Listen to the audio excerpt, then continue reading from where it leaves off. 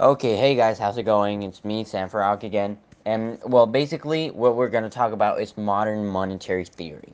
What is modern monetary theory? Well, this new theory has come into play where, basically, everything we have, where basically the new way of looking at spending and money and government regulation has come up to play.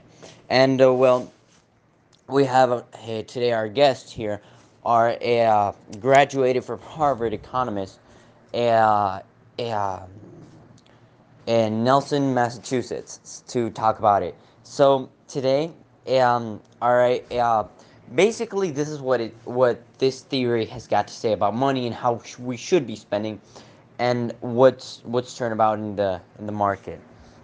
So basically, what the way that we've been looking at government and government spending is as a house. You don't you're not supposed to spend more than what comes in, and when you do, you have debt. So if you're spending more money, it has to come from somewhere. So all this borrowed money has to come back, and if you're like stuck into a big pile of debt, then that's bad for the economy, right? Well, basically, no. You can't look at the economy or government the same way that you look into a house or a business, because well, the government produces money at its own rate. And of course, there's the thing, we like economists are probably tired at this point, like being asked, what about inflation? Do you like not care about inflation? Like, do you know that inflation exists? Yes, they do take into account the that inflation exists, and that more supply for money would eventually decrease the value of it. But when a government can produce more money in order to cancel out the debt and just try to cancel it out with the tax that it is recovering from taxpayers to cancel out that, it can improve spending. It can do a lot more good. It can help a lot of a lot of well, yeah, a lot of communities that need this spending in order for more resources to be put into play. Uh, um, wait a second, Sam. But what if you're producing and printing more money to cover this debt than what you're actually taking in? Wouldn't this put more money in the market, causing the supply to go up, therefore inflating the dollar? Well, because that is how inflation works, right? Yes, Nelson, but that's not necessarily what this theory suggests. This theory suggests that well, here's how inflation works. When a lot of money starts to be put into play, there is a lot more ways to get it. If that makes sense, there are like, if there's more money in a play, then a lot more people have money to pay for jobs, and then you have like two people competing to get a worker, and then they try to put like better wages. And if prices go up on, well, let's not use a job for example. Let's use a product. If more people have money for a product, then the prices will increase to match the product, and then the regular prices of stuff will go up. But if you introduce money into specific areas of the economy, then necessarily money won't get to people like buying groceries.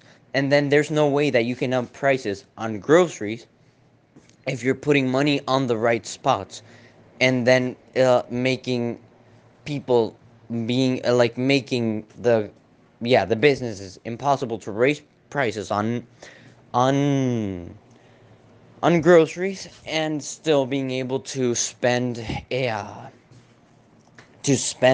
more on doing stuff that would be beneficial for the country. Wait a second.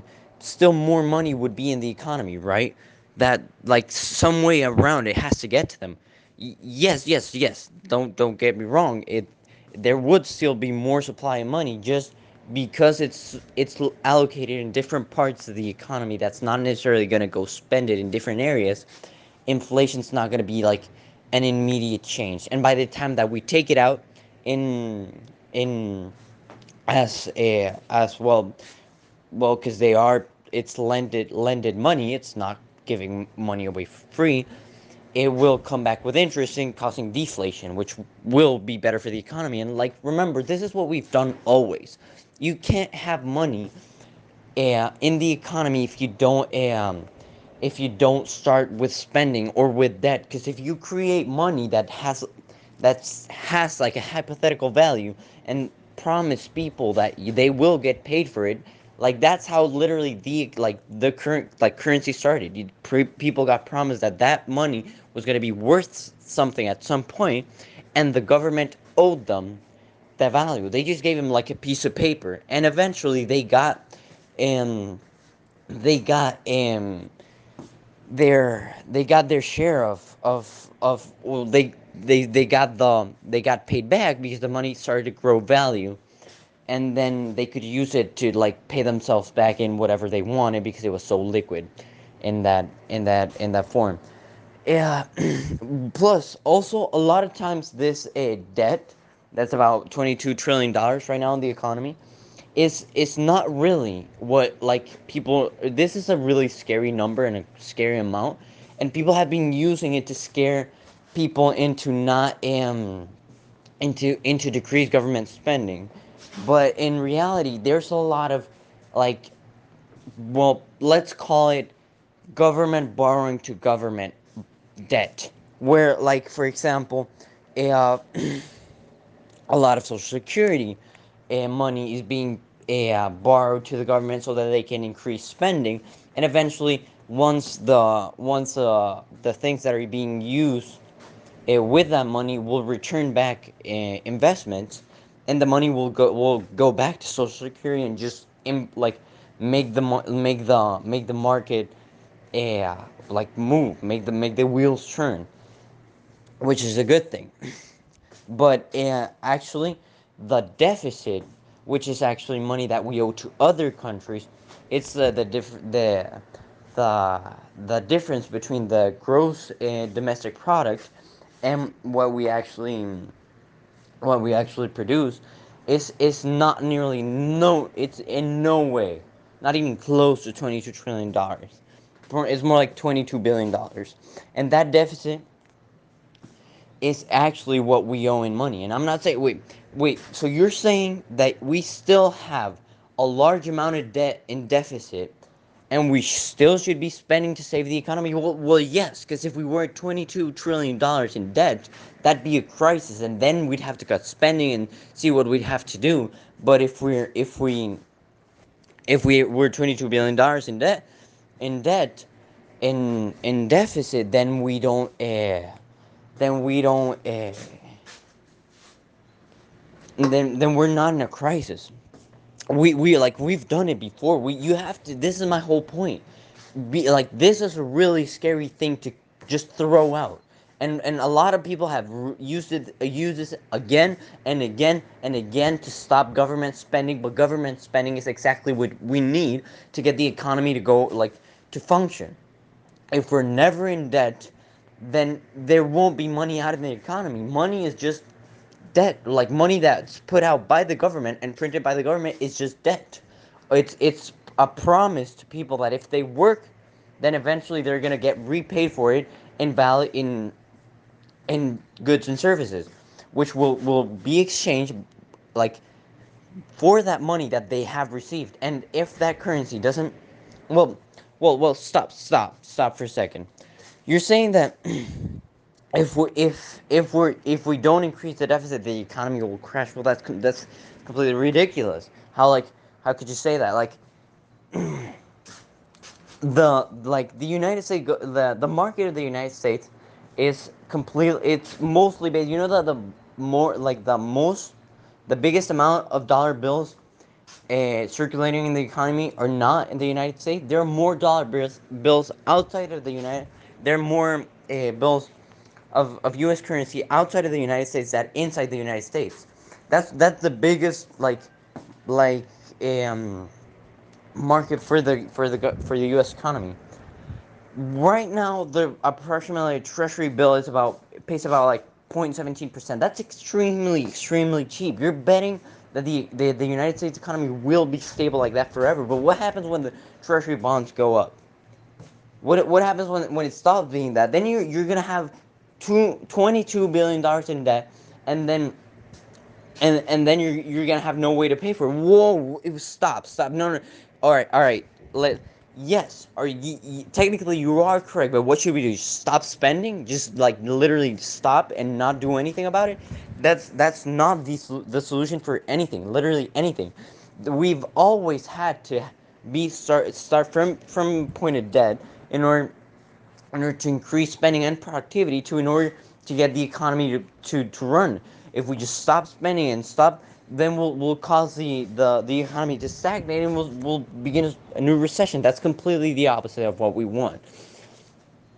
Yes, there is some risk to it, but $22 billion is not a crisis. We've done this before.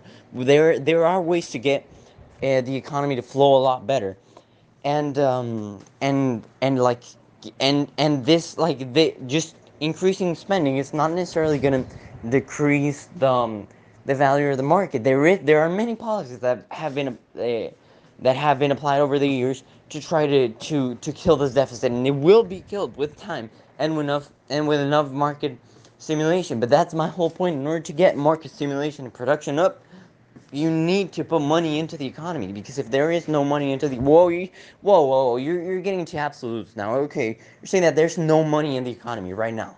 Okay, that's the most stupid sentence I've ever. Whoa, sure, okay, so first, okay, stop. Just stop. No, like, no, this is you're just making my sentences completely to an extreme to make them sound stupid. My point: if there is not enough money in the economy, it won't flow smooth. I don't. I Okay. So basically, what you're saying is that if we don't increase spending, the economy will. Okay. I literally can't talk to you. You're literally pulling extremes from my sentences, which is exactly what politicians are doing with that in order to scare people to decrease spending on projects that they don't want to do. All right, so now you're just like attacking me, trying to tell me that whatever I'm doing is completely biased and not rational. While I'm just like literally trying to analyze whatever you. No, you're not. No, you're not trying to analyze whatever I'm saying. You're taking what I'm saying and making it into superlative to make it sound stupid. And that is why we can argue right now. Okay, I believe that we've gotten to a bit of a block point. We can't get through this, where we can agree to disagree. Plus, we're technically out of time, but we can continue this topic on the next argument when our next guest, Samuel Tranches from Harvard, an economist from Harvard, is going to be talking about it, and we're very excited about it. Thank you, thank you guys for listening to our program. See you next week.